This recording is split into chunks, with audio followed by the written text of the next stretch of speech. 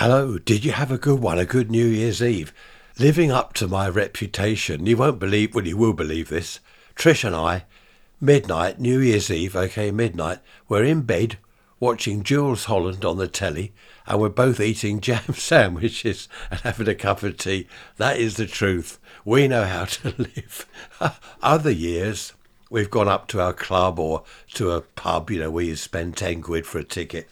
And it's just too loud, too many people, too noisy, too horrible. So in bed with a jam sandwich to see the new year in. Loads of fireworks going off near us, which was good fun. So there we are. As I say, I had to live up to my reputation. Now, it's 1:30, the 2nd of June. I nearly said July. I hope I'm not going to go through this year being mental. 2nd of January, 24. Let's have a look at the weather. Well, pouring rain. All we've had is lashing rain and wind. The flag's wrapped round the pole. It's just a wet rag. 12 degrees C, 53.6 Fahrenheit, 97% humidity. Should be about 110% really. And the pressure's very low. 982 millibars, very low pressure. And they did say on the telly, mind you, they lie all the time, but the whole of January is going to be like this. But I don't care, because only 8 weeks away, roughly, is the beginning of March. And the beginning of March, we've got January and February out of the way, and we can start to look forward to a bit of a warmer sort of climate and, I don't know, things happening in the spring. So did you have a good, I better say Happy New Year. Yes, Happy New Year to you all. Glad you're still with me, or I hope you're still with me. And looking forward to whatever the year brings. Hopefully that's going to be something good. Now, what about podcast episodes for this year? Any ideas? raisrants@protonmail.com. There we are. I haven't forgotten the email address. Well, not quite. So that would be good to hear from you. Any ideas? If there's anything we've not covered, perhaps we can look at that. Any new aspects? Is there anything you want changed about the podcast episodes? Now, don't say get rid of me. Get someone else in. I've got this cold still. Listen to it. Oh, awful. It's getting better now, but so many people. Just been chatting to a friend on the radio. He sounds awful. He's had COVID all over Christmas and New Year and everything. He's getting a bit better now, I think, but just dreadful. Of course, the beginning of March, that's when Gary will come out of hibernation. Gary the tortoise. So it'd be nice to see him again. He's okay. We've weighed him a couple of times and he is losing weight, which he should do. So he's using up his sort of fat reserves or whatever he's got. That's good. I'm getting rid of my fat reserves. I've lost, still only 5 pounds, but I'm doing well. And I think, did I mention we're doing dry January? I don't know why we're doing that. We don't drink much anyway.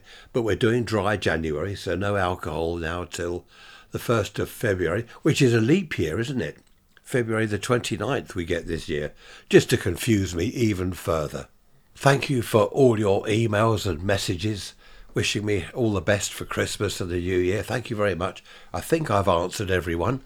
I shall have a look later, make sure no other messages have come in, but thank you all very much for that. It was lovely.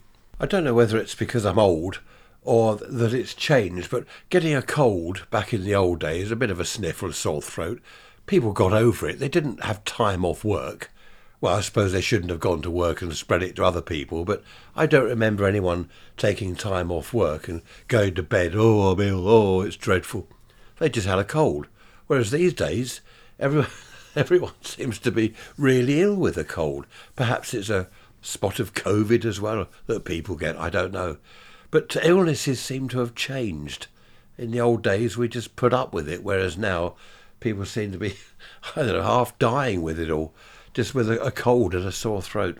And of course, back then, you go to the doctor, doesn't matter what's wrong, he'd just say, oh yeah, go to bed for 24 hours, take Disprin. Do you remember Disprin?